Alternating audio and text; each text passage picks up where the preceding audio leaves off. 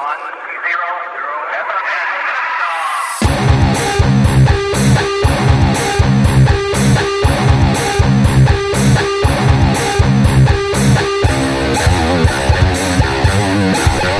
guys, this is Craig Hostetler, and I'd like to welcome you to the Black Sheep Experience. This is episode number 26.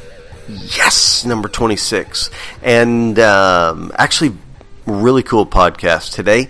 Jon Scott and myself have a conversation. We just hit record and start talking. And so kind of what we're talking about today is the Tao Te Ching and the philosophies of Siddhartha, also known as Buddha, right? Same guy. So, although he didn't like being called that, just a note. So anyway, this may be a little bit uncomfortable, uncharted territory for some of you, but I think if you'll just give it a listen, you'll see how some of these ideas, some of these approaches to life, to your own faith, can really be maybe enriching, expansive. I've found them to be very helpful in my own life, and I'm excited to kind of share some of this with you. Now I realize, and you should realize too, that you may have misconceptions about some of these ideas. They're not really religions, and that's important to note. Most of us think they're religions. They're really not. They're approaches to life, approaches to the way that we view the divine or metaphysics, right? Whatever is out there on the other side of form. And so I think it's very interesting. So before we jump into it, I don't like to do super long intros anymore. Yeah. So anyway, before we jump into it, a couple of quick things. If you have a Facebook, if you have an Instagram account, if you have a Twitter account, and you're not following me, Craig Hostetler, or the Black Sheep Experience, you need to check yourself. So jump on there, man. Find me, find the Black Sheep Experience, follow, like, comment. And to those of you that are already sharing the podcast on your social media platforms, you're sharing the fact that this podcast exists with your friends. I can't tell you how much I really appreciate it. I don't spend money on sponsored ads for the podcast. I'm not infiltrating your feed with my demand to be seen, right? So the way that I develop a new audience is really through you, letting others know that this podcast exists, right? That I'm alive. And so if you would continue to do that, if you haven't done it before, give it a shot and let people know that the podcast exists. All right, man, that's it. I'm done. It is time to jump into my conversation with Holy Heretics podcaster Jon Scott.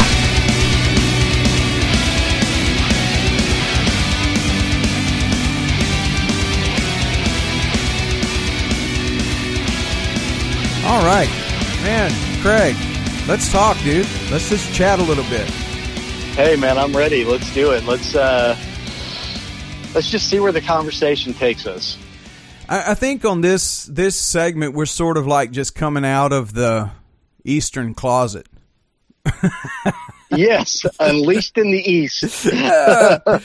Because, I mean, we've both talked about our frustrations with Western Christianity and evangelicalism and what have you. And it's interesting that you have somewhat had a similar journey as me, in that there's been this discovery and uncovering, hints of it throughout our adult life, but this sort of discovery and uncovering of a lot of Eastern thought and Eastern idea that, like, for me, just kind of I jive with. I mean, it like I'm motivated by it, and I feel a sort of a sense of catching that vibration. I know you've mentioned that to me before for you as well. Yeah, it's funny because there is, I think, so much, and interestingly enough, and we'll dive into this a bit, but so many of the things that Jesus says personally really jive with a lot of the ideas or philosophies anyway that happen within kind of the Eastern view of life. At least I found that to be so. Yeah. I think so, and I think that maybe, it could be a clue. Although there's no evidence that Jesus spent any time in China or India. There's no real evidence of that. Even though there's speculation, there's no real evidence of it.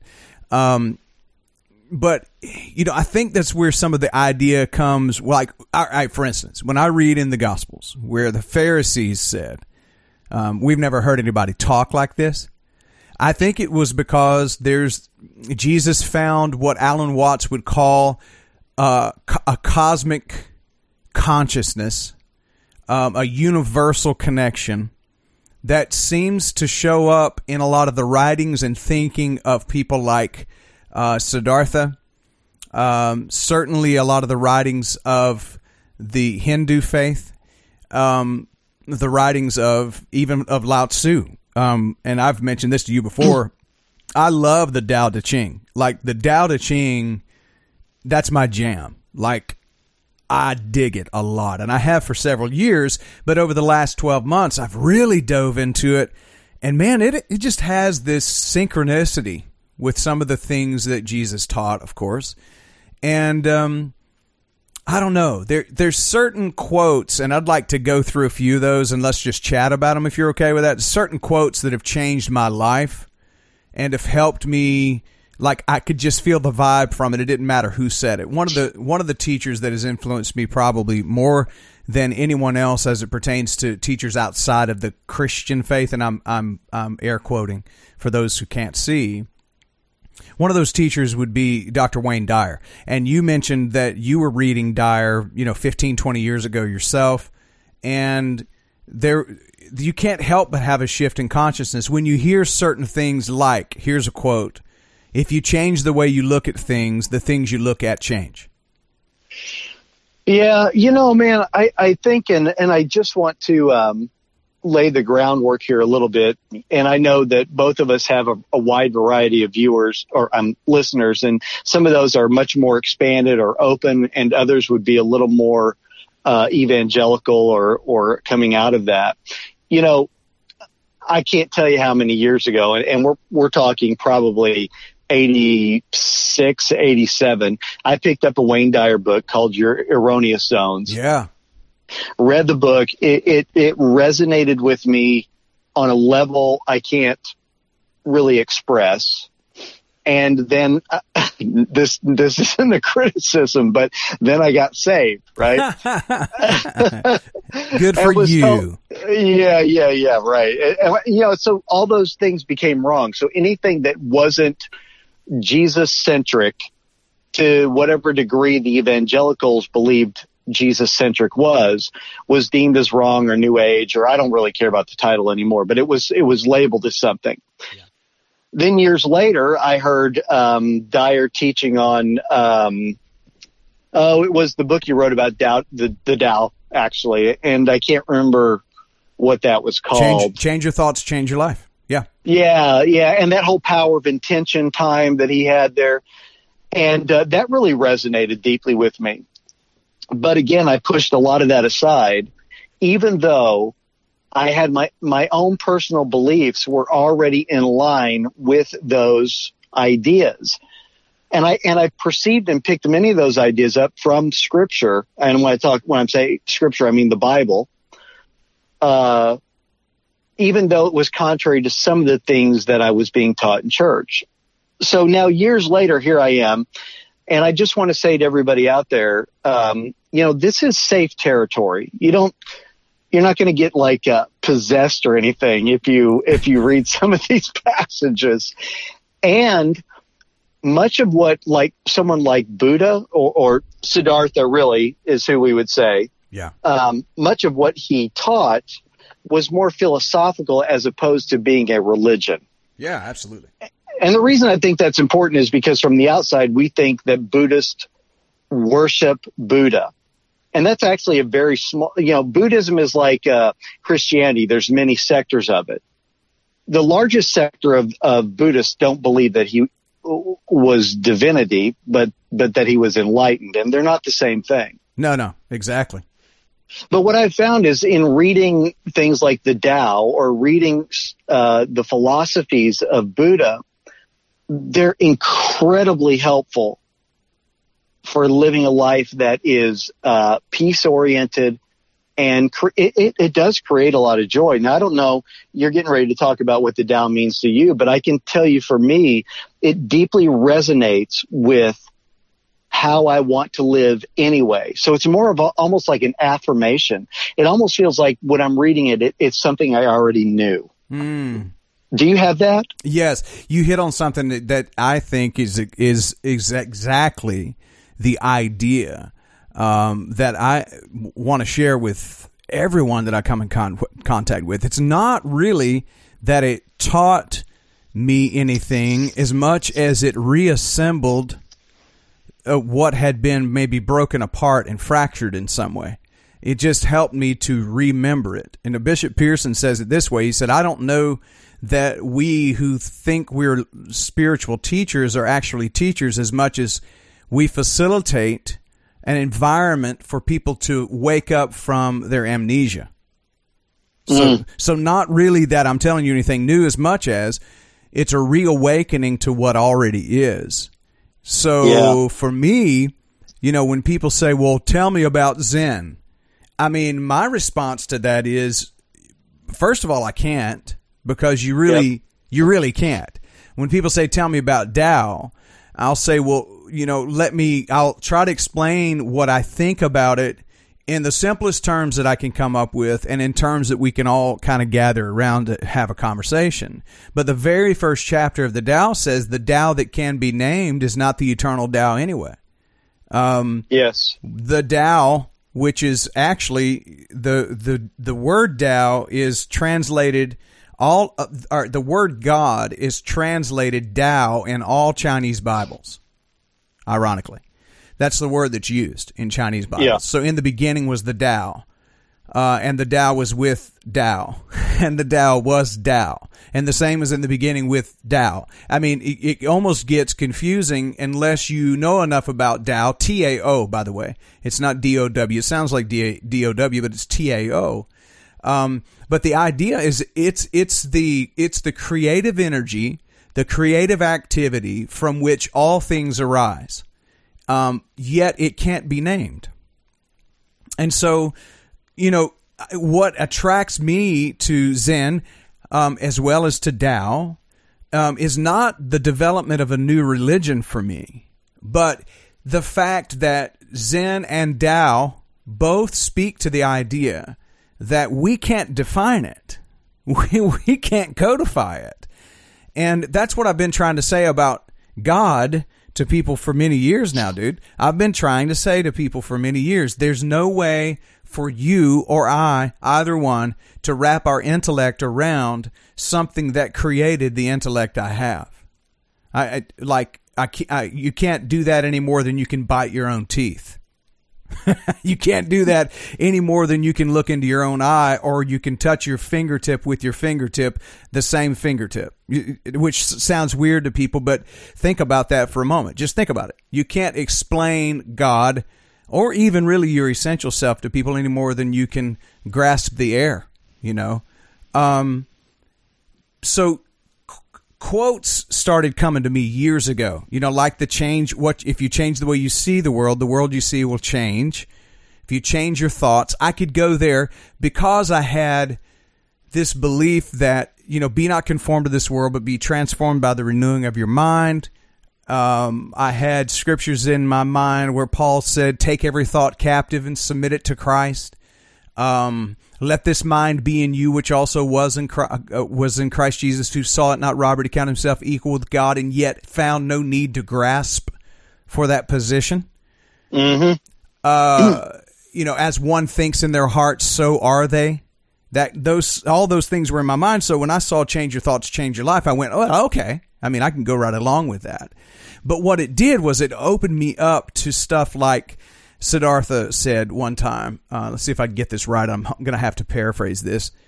The mind is everything, and what you think, you become. The mind is everything. And what was he talking about there? Is he talking about the brain? And I don't think so. I think he's talking about consciousness and awareness. Yeah. Activity. Absolutely. That energy out there is everything. It is the source. We could even say almost that Siddhartha was in a way saying God, although he would not have used the language God. But the consciousness is everything. And then what you think about taps you into that frequency, and that's what you become. Yeah, the interesting thing about that, and for those who might not be familiar with some of the language, Siddhartha is the guy that people most often today incorrectly call Buddha, which is interesting because Siddhartha said, if you can name the Buddha, that's not the Buddha. And he also said, if you come across the Buddha while you're in the way with him, kill him. Yeah.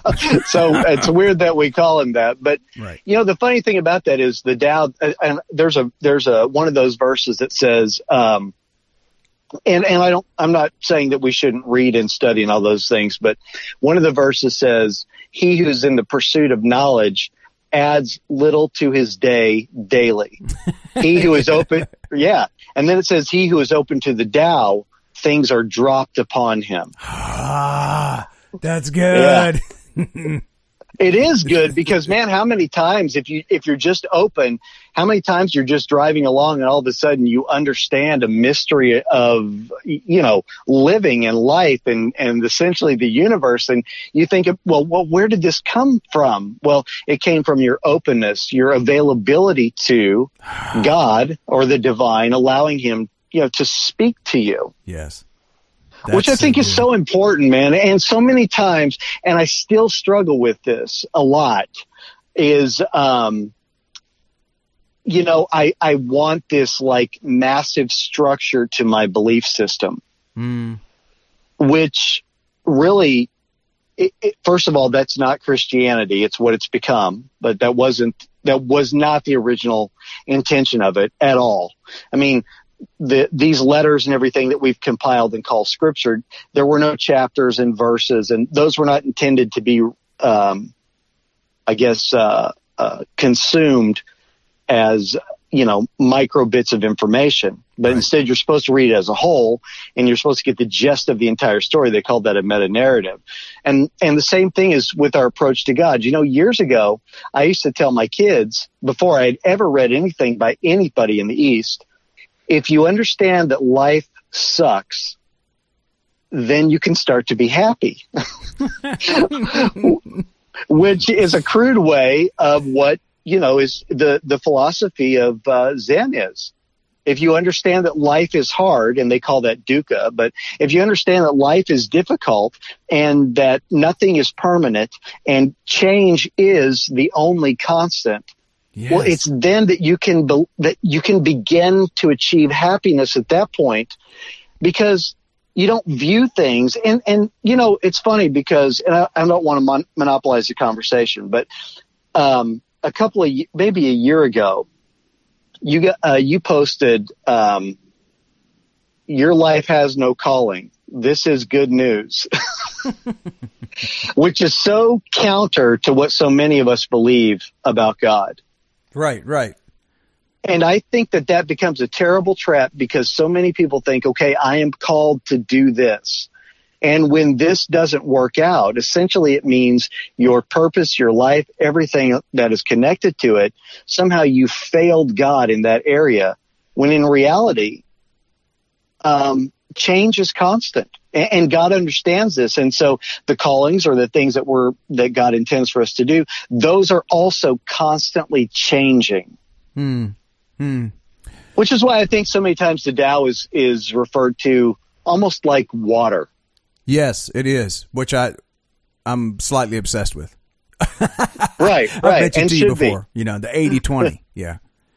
Absolutely. Well, and this goes to then the Tao. We're Lao Tzu, and let's give some clarity to folks you're listening on this conversation. Siddhartha Gautama was a prince who was raised in a kingdom in India, not China. A lot of people associate Buddhism with China, Now, there are a lot of people who study and live the philosophy of Buddhism in Asia, but in India is where it formed first. Siddhartha had a way of life that resulted from him being kept in a kingdom where he was raised as a Hindu. A lot of people do not know that he was raised as a Hindu. That was his birth religion. That was the religion of his father, who's the king, his mother, who's the queen. He was raised in a kingdom. He was kept from all of the pain of the world until he snuck out of the kingdom one day. And when he snuck out, he saw the poverty, he saw the pain, he saw the hurt, he saw the disease, and he had a radical change of enlightenment. This is now where we get the study of the practice of Siddhartha Gautama, who experienced what was called enlightenment and began to teach about nirvana. Nirvana being this ultimate place of no thingness, where you can move out of material things that hold on to you, that hold you down. He taught about detachment. He taught about having that peaceful place within. In fact, actually, Hinduism teaches about the Brahman, which would be the spirit, Holy Spirit. We would call Holy Spirit in the church is the Brahman, the power of God. But actually, Siddhartha was not. He never really taught about a philosophy of God. It was about a connection with the deep self. So if you talk to people who are from the Buddhist philosophy, they don't claim to be a religion because there's not necessarily a teaching about a God somewhere. Whereas in Hinduism, you will find it is a multi-deity, monotheistic, believe it or not, religion, right? So Buddhism is not that, and Buddhism comes out of a philosophy of Gautama, Siddhartha Gautama, which was his name in Sanskrit. So it's out of India. Lao Tzu, though, wrote the Tao Te Ching. And when we say Tao, we're talking about Lao Tzu. And Lao Tzu was in China about 100 or so years, 130 or so years before Siddhartha was born in India. So they were in separate parts of the world, but much of what they shared was similar. And most philosophers believe that the Tao, Lao Tzu was a contemporary of Confucius. All right, so Confucianism is the predominant philosophy of China, and it's actually a great way to raise a family, have relationships, government, all of those kind of things. Many people in China actually study and follow the philosophy of Confucianism until they get to the place where they retire, and then they take up the Tao, which is an interesting thing because they say that the Tao is actually so bent toward doing nothing and getting more done that you can't be ambitious enough to have jobs and make money being a Taoist during the time of work. So that's interesting. I just thought I'd give those factoids out as if any of y'all care. But anyway, so that's when we're saying Siddhartha and we're talking about Zen. So there's so many different types of Buddhism too. Zen Buddhism would be my favorite amongst all of them. That's just my personal favorite. Sudapada is another. Alan Watts tells a funny story of when he was in a bookstore in a monastery. He said he was looking at books, and he mumbled to himself, Sudapada. And this guy said, Sudapada, you study Sudapada. And he said, No, I'm more of a Zen guy. And he said, Zen, not Sudapada. He said, no, I know, but they're kind of similar. And he said, no, Sudapada the only way. and Alan said, wait a minute now. He said, I have Catholic friends who say their way is the only way, and who's going to tell me the truth about this?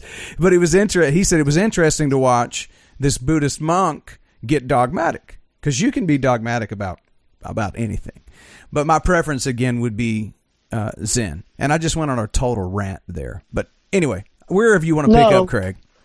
I don't think it's a rant. I mean, I think there needs to be clarity, because there are some, when you talk about it, and interestingly enough, I had a conversation with someone today who was completely turned off by, the conversation, because he views Buddhism as a religion with a separate God and all those kinds of things. But if you talk to someone who is an expert at Zen Buddhism, essentially, they will tell you that you can facilitate those philosophies with any religion. It doesn't matter what religion it is. So I think that so many times, especially within the Western mindset, we have all these nice rigid boxes And I don't know where we came up with that, maybe Catholicism, like Dark Age Catholicism or something. But we have all these really rigid boxes. And if you think about your life, is your life a series of rigid boxes, or does it all kind of blend together?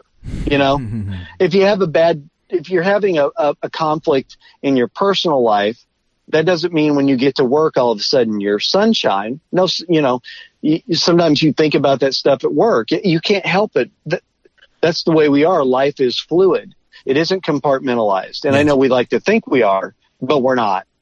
I mean, whatever you suppress shows up somehow.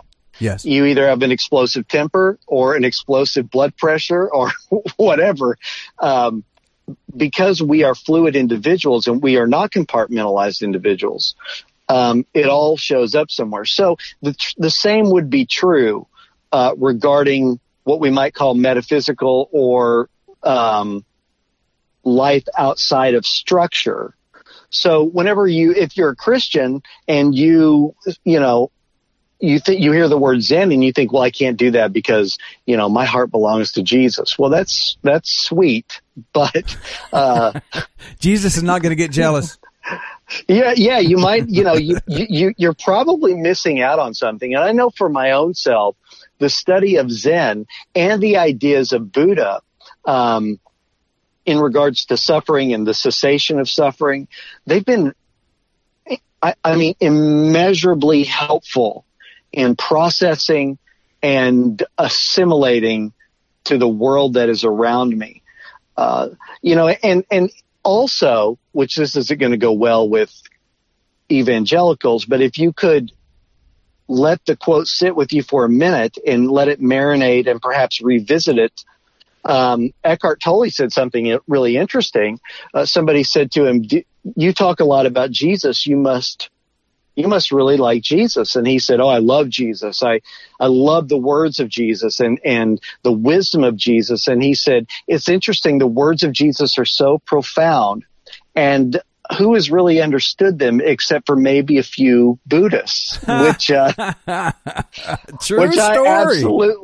True story. And I absolutely love that quote, because so many of the things that Jesus says, like, in this world, you will have trouble. And I know he goes on, but take heart, I've overcome the world. But don't negate the first part of the phrase right by hanging on to the second part. Right. Yeah. And so Jesus is harmonizing, intentionally or unintentionally, I really don't care, but he's harmonizing with a philosophical view that was taught within Buddhism. And I think that we should look at because I think both of you and I we're both going on rants because we're so excited. But I think that so many times, especially within evangelical Christianity, our focus is so fixated on heaven and hell that we miss the life lessons that Jesus is trying to teach us about enjoying form and existence, which does matter, in my opinion, anyway. I agree, and I think one of the reasons that you and I both have been drawn out of Western views of religion, and I'll rant just a second on that, okay? Please do. The reason we've been drawn out of that to hearing other teachers is because what we're having to do is we're having to look through the other side of the lens. Have you ever had binoculars before and you turn them around one way and it narrows everything down and it puts things that are really close far away? Have you ever done that? But if you turn it around the right way, what happens? It brings things into focus and closer. We're having to turn the lens around, east and west. And we're having to turn it around and look back through it. And when you do that, then it opens you up. Oh, my God, Jesus, this is cosmic consciousness. This is one of the reasons that Eckhart Tolle could say what he did. Only a few Buddhists have understood him because they were looking through what? The Buddhist lens, where they were already brought into this broad understanding that light gives birth to dark and dark gives birth to light. And without contrast, you don't appreciate either one. And you are essentially, listen, here's the deal. If all you ever saw in light was, all you ever saw in life was the light, that's tantamount to being blind. You need to be able to see the other side. You need to be able to, you can't have extreme pleasure without experiencing pain. They bring you into this harmony, this dance of life. And what if that's what spirit is? Spirit is this dance floor where your steps made in a linear way are not near as fun as a dance floor. People think that progress is forward motion, but I say progress is motion. Just being alive, enjoying the dance, being a part of the process. And see, I think like Father Richard Rohr, I think gets this. I would say that Eckhart would have to say a few Buddhists and Father Richard Rohr. Yeah, there you go. You know I'll give mean? you that one. Yeah, to understand this, because when we start to see this, and I'd have to say Mike Morrell too, and there are many others, you know what I'm saying, who are in the progressive camp that are coming forward, but these are ideas that will change our life forever. Back to the rant on Western religion. The reason we have to, I think, or need to take the trip to the East and make our way back to the West is because Western Christianity was built from a system that was intended to lock you in like a horse. Okay, you know what they do with a racehorse? They put blinders on the side of its head so it cannot see to the left or right, so it stays straight ahead, doing the bidding of the rider. Rider, R-I-D-E-R, the rider, the one who is riding, the one who is commanding the horse.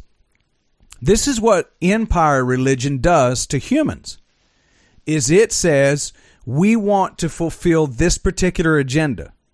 And if you don't think Western Christianity, I'll go back this. If you don't, I'll go back further. If you don't think that Catholicism and Roman Christianity, because Christianity, there are many who believe, and after looking at the evidence, I think it's true, many who believe that Rome created Christianity because it needed to bring its kingdom together.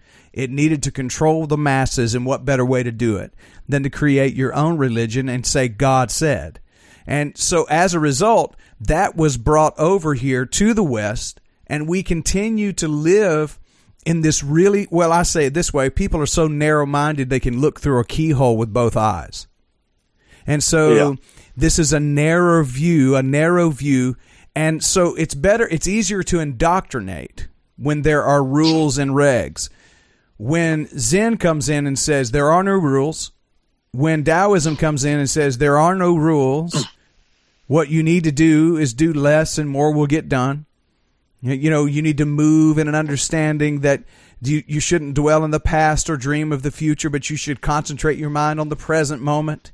That there are three things that cannot be hidden long, and that's the sun, the moon, and the truth. When people say to you, are you able to be patient enough to let the muddy waters settle and sit in one place until the answer arises or arrives in your life? Instead of searching and desiring and trying and I'm trying to do this, you just allow. In the allowing, what you're doing is giving space to the activity that's necessary. See, much of religion is about how much you can do to make sure you're godly. But spirituality is how much can you not do and simply have faith. Faith has nothing to do with what you do. Faith is a trusting in the knowing and letting go. I don't know if that resonates with you, but it's changed my life doing that. Well, I think one of the things that I have noticed now, I've been a Christian for a long, long time, and my predominating belief is still in Jesus Christ, and I'm talking about, and not everybody's here, and that's fine, you don't have to be, but death, burial, resurrection, the whole thing. I believe in all of that. But the problem I have is in westernized Christianity, or in what we might call evangelical Christianity. It is a very strict, stringent, and hard-lined, and by hard-lined, I don't mean legalistic, I just mean we have very rigid ideas of how God is and how he works, what he likes and what he doesn't like. And the reality is, as we evolve as a people, which we are evolving mentally and emotionally, those old precepts don't work. Now, I'm not saying that Jesus doesn't work.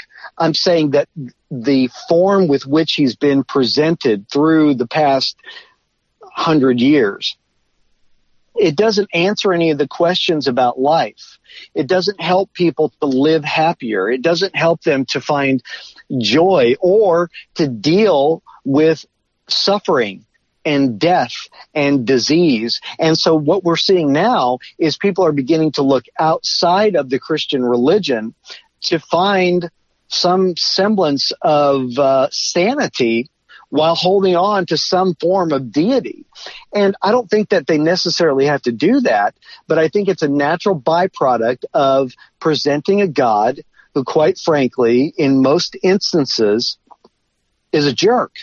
And I don't know how else to say that. Right. But we so often present God with these hard truths and these hard ideas, and you either accept it or you go to hell, and that's the way that it is. Well, you get to be a certain age, and you go, I can't do this anymore. None of this makes sense to me. I'm miserable. And if this is how God is, I don't think I like him.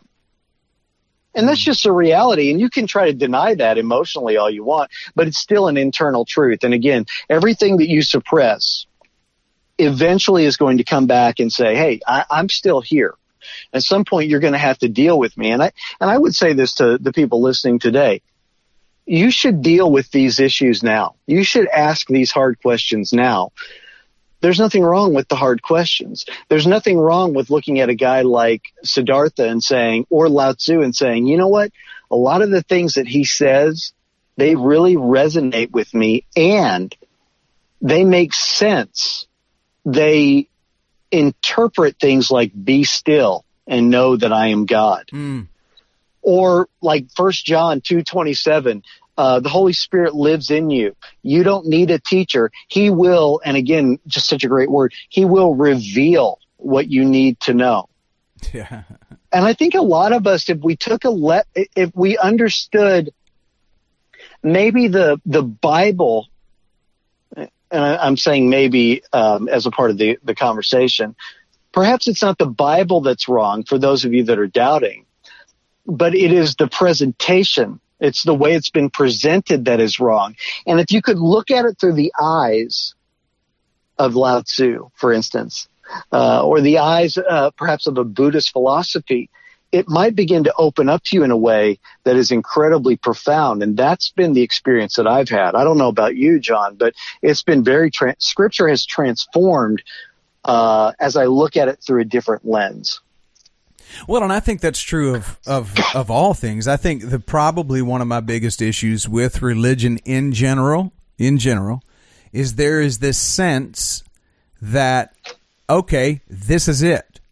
Like when I come across Zen, and I do a lot of studying in Zen, and I have over the last 6 months especially, just studying the thoughts, the ideas, simple one-liners that help me to go, oh, yeah. And so I'll meditate on that for a little while and feel that.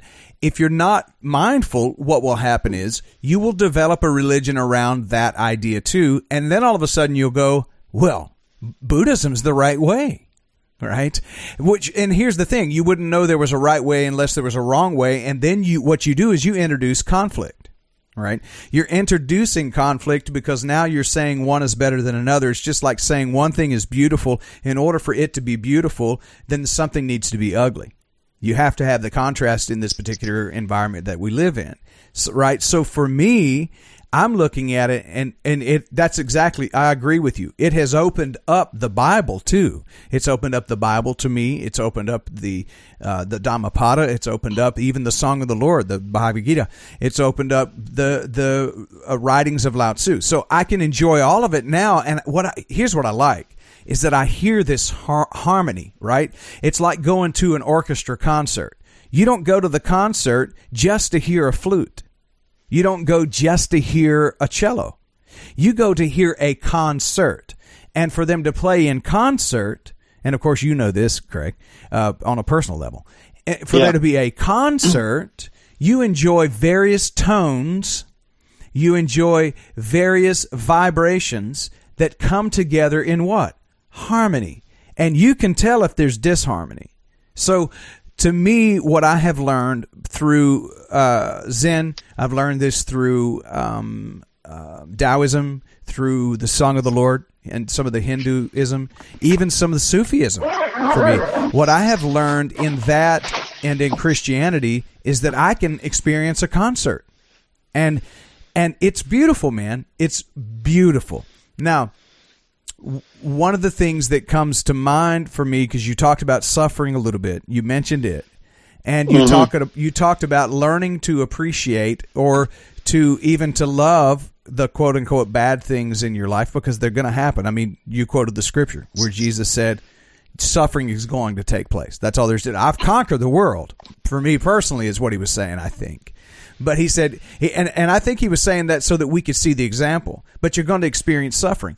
Here's a quote that changed my life about 2 years ago, and it took me a minute. I had to really. These are two quotes actually back to back, and they're from two different places. One is from the Dhammapada, and another is from a book titled "The Lazy Man's Guide to Enlightenment," which is it's a great book. This quote: "To seek is to suffer. To seek nothing is bliss." And I was told a story about a student who came to a Zen master, and he said, "What must I do to live in bliss?" And the Zen master said to him, he said, "Well, you need to go out and learn to not desire." So the student went out. He came back about 6 months later, extremely angry with the master. And he said, "Master, I learned not to desire everything, but I found myself desiring not to desire." And then the Zen master laughed. He kind of chuckled, and he said, "Well, then you have found exactly what I intended for you to learn." And the student said, basically, this is the vernacular of the South, "What the hell do you mean? I didn't learn anything." And the Zen master said, "I bet you did. You learned that the only way to not desire is to let go of desire." And he said, "Well, still, hell, this is as clear as mud. It's still, I don't understand it." The trick is letting go of needing to know. The ego needs to know. The spirit gets into the flow. And therein you find your difference. So to seek is to suffer. To seek nothing is bliss. That means you let it go, and as you let it go, you find that everything you need comes into your life. And then Thaddeus Golas, who wrote The Lazy Man's Guide to Enlightenment, said, "When you learn to love hell, you will find yourself in heaven." Mm-hmm. And I can hear people right now, the brains trying to explode. What? When you learn to love hell, I'm supposed to despise hell, shun hell. There's a heaven to gain and a hell to shun. That's what you hear people saying in your heads. But what he was saying is when you learn to send love to everything, all of a sudden you find yourself living in paradise, where everything that comes to you, you realize it comes into your life for a reason, for a season, and sometimes a lifetime. I mean, Paul said he had a thorn in his flesh that he couldn't get rid of. So what do these things come to teach us, I think, is the question. But I think, for me, it freed me up, where now I realize that the mind is like a mad monkey, and what I can do my best to do is to just calm it down and realize that everything comes to pass in your life. That includes breathing, a heartbeat. If you hold on to the breath, it will be taken from you. But if you breathe in and let go, then you're receiving and giving, receiving and giving, receiving and giving. And this has taught me how to reread the scriptures, just as you mentioned a moment ago. Yeah, and I think as well that, and I guess people have to get to a point where they're comfortable with the unknown. And I know that that's a process. It certainly was a process for me. But, if you're supposed to have a personal, because you say this all the time in the evangelical circles, talk about having a personal relationship with Jesus. But the reality is, in many ways, it's anything but personal, because you're taught what to believe, what's right about him, what's wrong about him, doctrinally speaking. And so you're given all these precepts of which your faith is supposed to be contained within. Now, if we're going to believe in a God of the scripture, this is a God who theoretically, or at least what the sages and wise teachers wanted you to believe. This is a guy who split the seas. This is the guy who spoke through the mouth of the donkey. This is the guy who impregnated a virgin. There's all these wild outside the box things that God does. And now all of a sudden, a few thousand years into this, we want to have all this structure to him. And it doesn't line up with the scripture. And even the disciples don't agree about exactly who and what Jesus was teaching. Read it. With open eyes, there's a lot of conflict in the New Testament about what's right and what's wrong. And so if you're not an individual who's willing to have a outer worldly relationship with God, then you don't have a relationship with God. And I think that that's important, because within the westernized world, many of us have a relationship with God that's on the books. Yeah, your name's right? Written in that book. I believe this is my doctrinal statement. I know that because the church gave it to me. I got baptized, the whole thing. That's not a relationship with God. That's just checking off, items on the list. And so when you check off items on the list, then you have to say, Jesus good, John Hagee good, Oral Roberts good, this guy, your guy, whoever your guy is, he's good. Buddha, bad. Oh, Lao Tzu, bad. Even though maybe they said some good things, oh, that's some kind of weird deception why? Right. Why would that be? That doesn't make sense. Right. And I'm reminded of, and there's several translations of the Tao, just for those of you out there, but there's so many. But one of them says, even in paradise, the fool will turn the emotions clouding his mind into suffering. But the Taoist empties his mind, so it becomes like the blue sky, and then he escapes suffering. And so I think what the Tao is trying to teach there is, don't make life so rigid. Don't make God rigid, because it's not. And this, you can wake up thinking, this is going to be the best day of my life. I claimed it in Jesus' name. And at the end of the day, it's the worst day ever, because that's how God is. That's how life is. That's how we are. It's all unpredictable in some fashion. Yeah. Yeah. And for those who are out there who are saying, I've heard so much God in this particular episode, I don't even believe in God. Fine. That's fine. But you can wake up every day and still have this understanding of harmony with the earth, harmony with the world around you. Even Jesus teaches us things that can help us to live more harmonious in the world, more peaceful in the world. And, listen, as a part of my meditation in the mornings, here's what I'll say. I admit, and this is something that is a part of my affirmations on a daily basis. I know that today there are things that will come up that are beyond my control and not necessarily my preference. Mm-hmm. I don't ask for strength to ignore those things, but I ask that the deep part of me show up to respond to those things in the way that I should respond. See, because 95% of life is how we respond to life. 5% is what happens to us versus what we do with what happens to us. That's psychology there. But it truly does help me to really get through all of these things. When you recognize that there's contrast that's necessary, you welcome it all. And when you welcome it all, it becomes your guest. And I have this weird thing that sometimes I go through, and I've shared this with our group and the group I'm allowed to serve in Chattanooga, that, if you have a particular person or a particular personality conflict within your own self that continues to visit you, a memory that you don't like, a thought, a habit that you don't like, instead of trying to cast it out, befriend it. and ask it what it's come to teach you. It's trying to teach you something. And it's less likely to become your roommate if when it knocks on the door, you offer it a cup of coffee and you ask it why it's there. And then once you learn what you've needed to learn from it, you'd be surprised at what will leave your life, what will vacate your life, right? Which sounds weird to some people, but it works for me.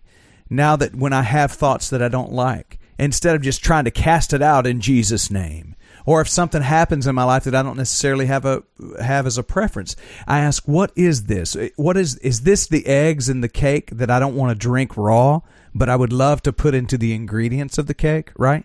What is this? This is coming to my life for a reason and a season, and how can I utilize this? That way of thinking, I don't think that way of thinking would have come without me being able to step out into some Zen thoughts and into some Taoist thoughts. I mean, those things really have just changed in many ways how I see the world. Do you feel the same way with that?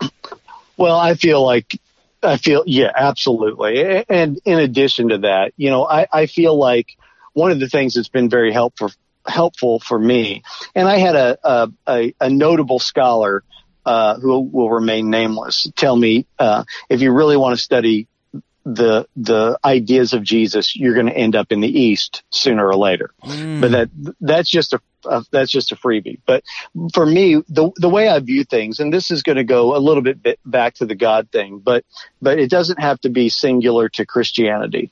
But here's the way I view things. There is that we are a trinity unto our own self. And so there is the body, and there is the psyche, and then there is what I believe to be the eternal spirit, what always was, what always will be. Okay.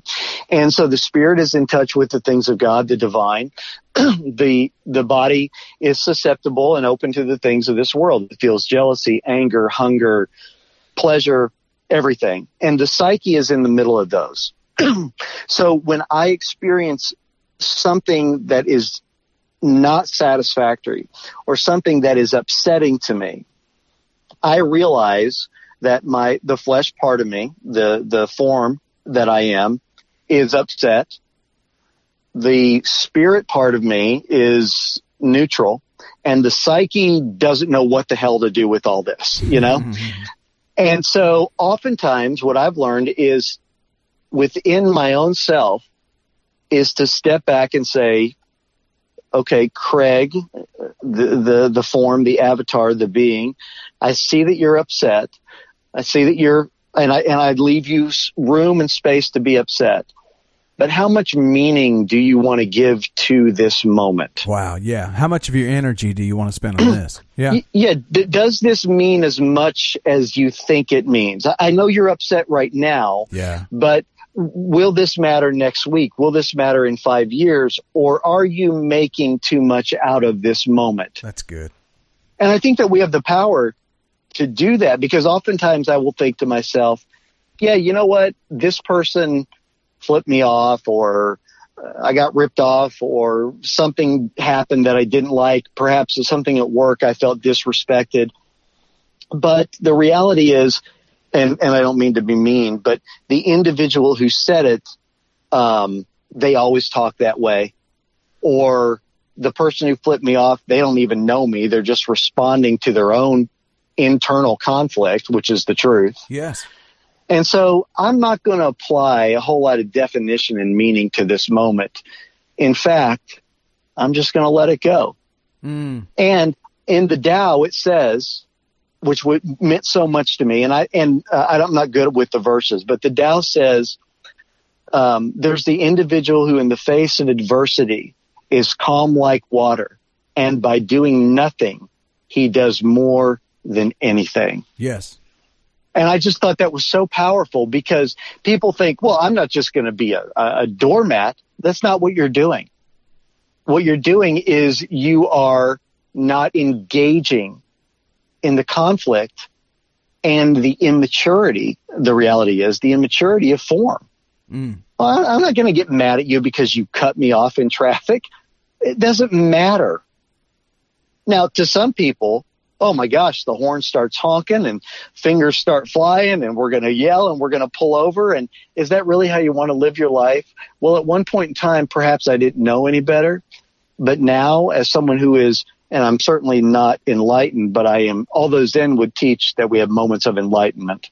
But there are times when I am quite enlightened and expanded. And I realize that what I'm upset about, I'm giving more meaning than what it deserves. And I think that's an important lesson to learn personally. I agree with that. I had a friend that contacted me the other day, and he had what he felt like was a personal failure.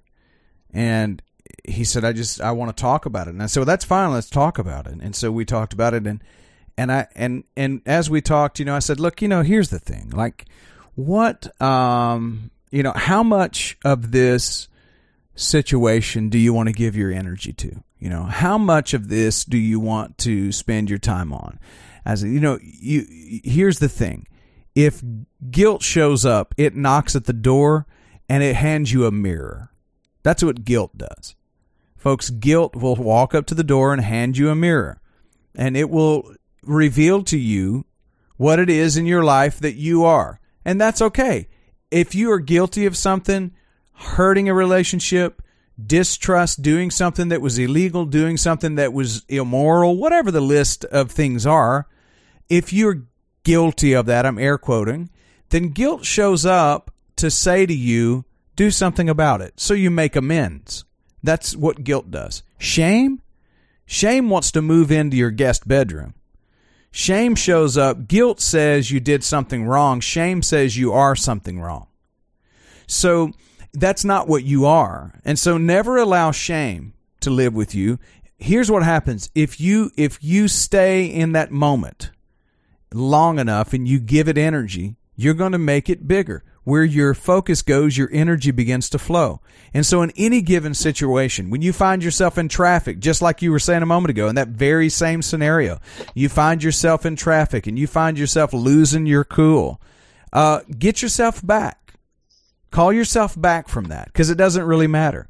The people in your life who come against you. I had someone recently that said I was a false prophet, but I considered the source of the accusation. I did. That's not me being mean, or I'm not casting off, because I think this individual needs a whole lot of love, and that's what I wanted to do, is send love to him. But I considered the source, okay? Considered the source, mapped it out, and I said, okay, my response could be very eloquent. I could write a master's or doctoral thesis in this situation and just obliterate with all of this knowledge that I think I have. And what good would I have really done? I've given energy to ego, and instead my response was, thank you for your observation, and I send love and appreciation to you. I totally understand why you feel that way. Because I didn't want to give it any energy, because the energy you have should be used on, first it should be used on yourself, to find your essential and authentic self. And then secondly, if we send love to everything, I think we start finding out that life loves us in return. And what's that proverb that says that a kind word turns away wrath? Yeah. So find a space of meaning in what feels meaningless. You can bring the meaning to it. You can. Well, Craig, look, we have come really to the end of this chat together. I mean, we could continue going on, because I could really talk forever about this stuff. Maybe we'll have to do a part 2. But I wanted to give way for you to give some closing comments. Well, I just think that I know for me, and I'm so respectful of people that have an ingrained religion, whatever it may be. Absolutely. But don't think, even the Vatican II said, there are other writings that are inspired, not just ours. There are other writings that are inspired as well, and we can learn from those. And Richard Rohr talks about that in his new book. So I think that for those of us here trying to figure it out, don't just limit yourself to the acceptable reading list. There is some beautiful wisdom out there that is incredibly, has helped me immeasurably. And I think if you could begin to open your mind up and realize that it's not going to distract or take away. I mean, Zen Buddhism is non-theistic. They don't even believe in a God. So I think that you can look at some of these writings and say, hey, maybe I don't agree with everything here, but that just puts me in the company with some of the best apostles, to walk the earth. Yeah. So I think that wisdom is found in a lot of places.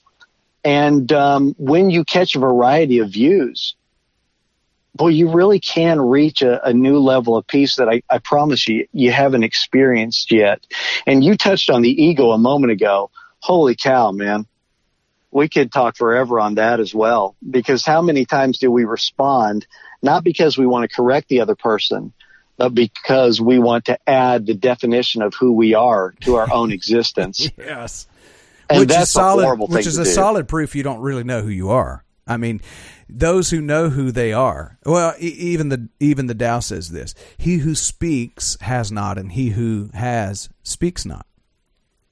You know how many emails I've written and said, you know what, why am I sending this? This is ridiculous. I know.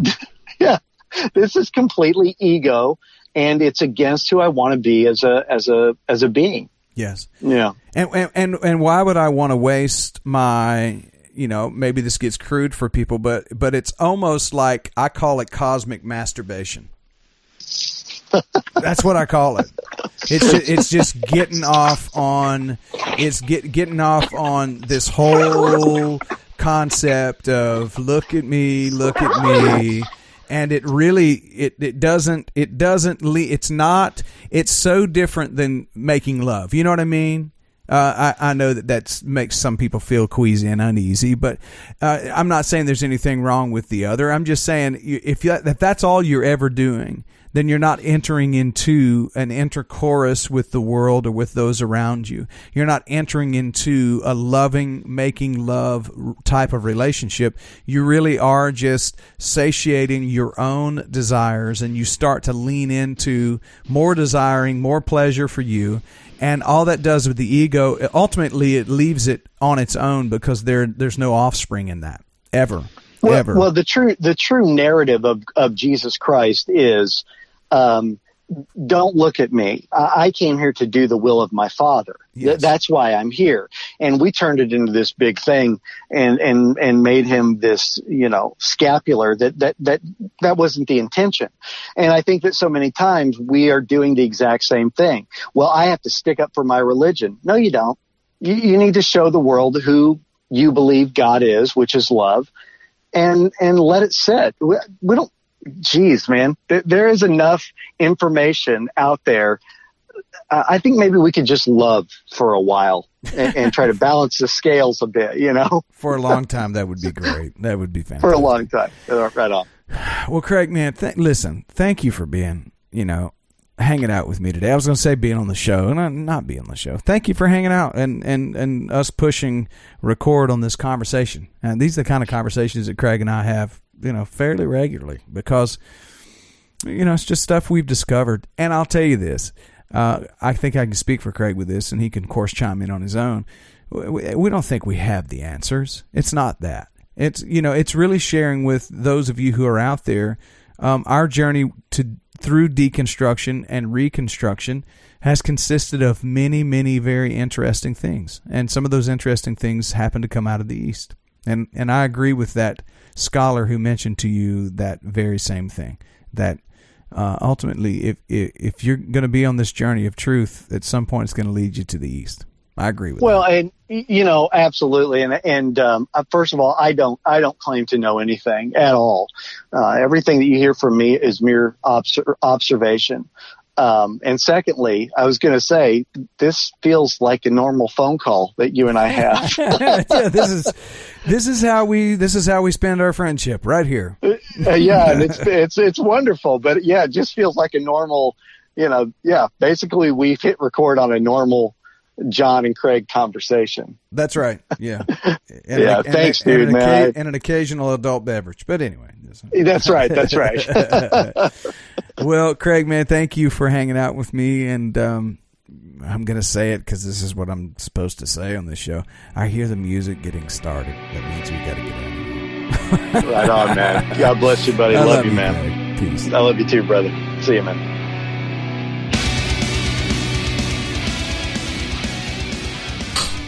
All right, guys. Thanks a lot, man, for hanging out with Jon and I today.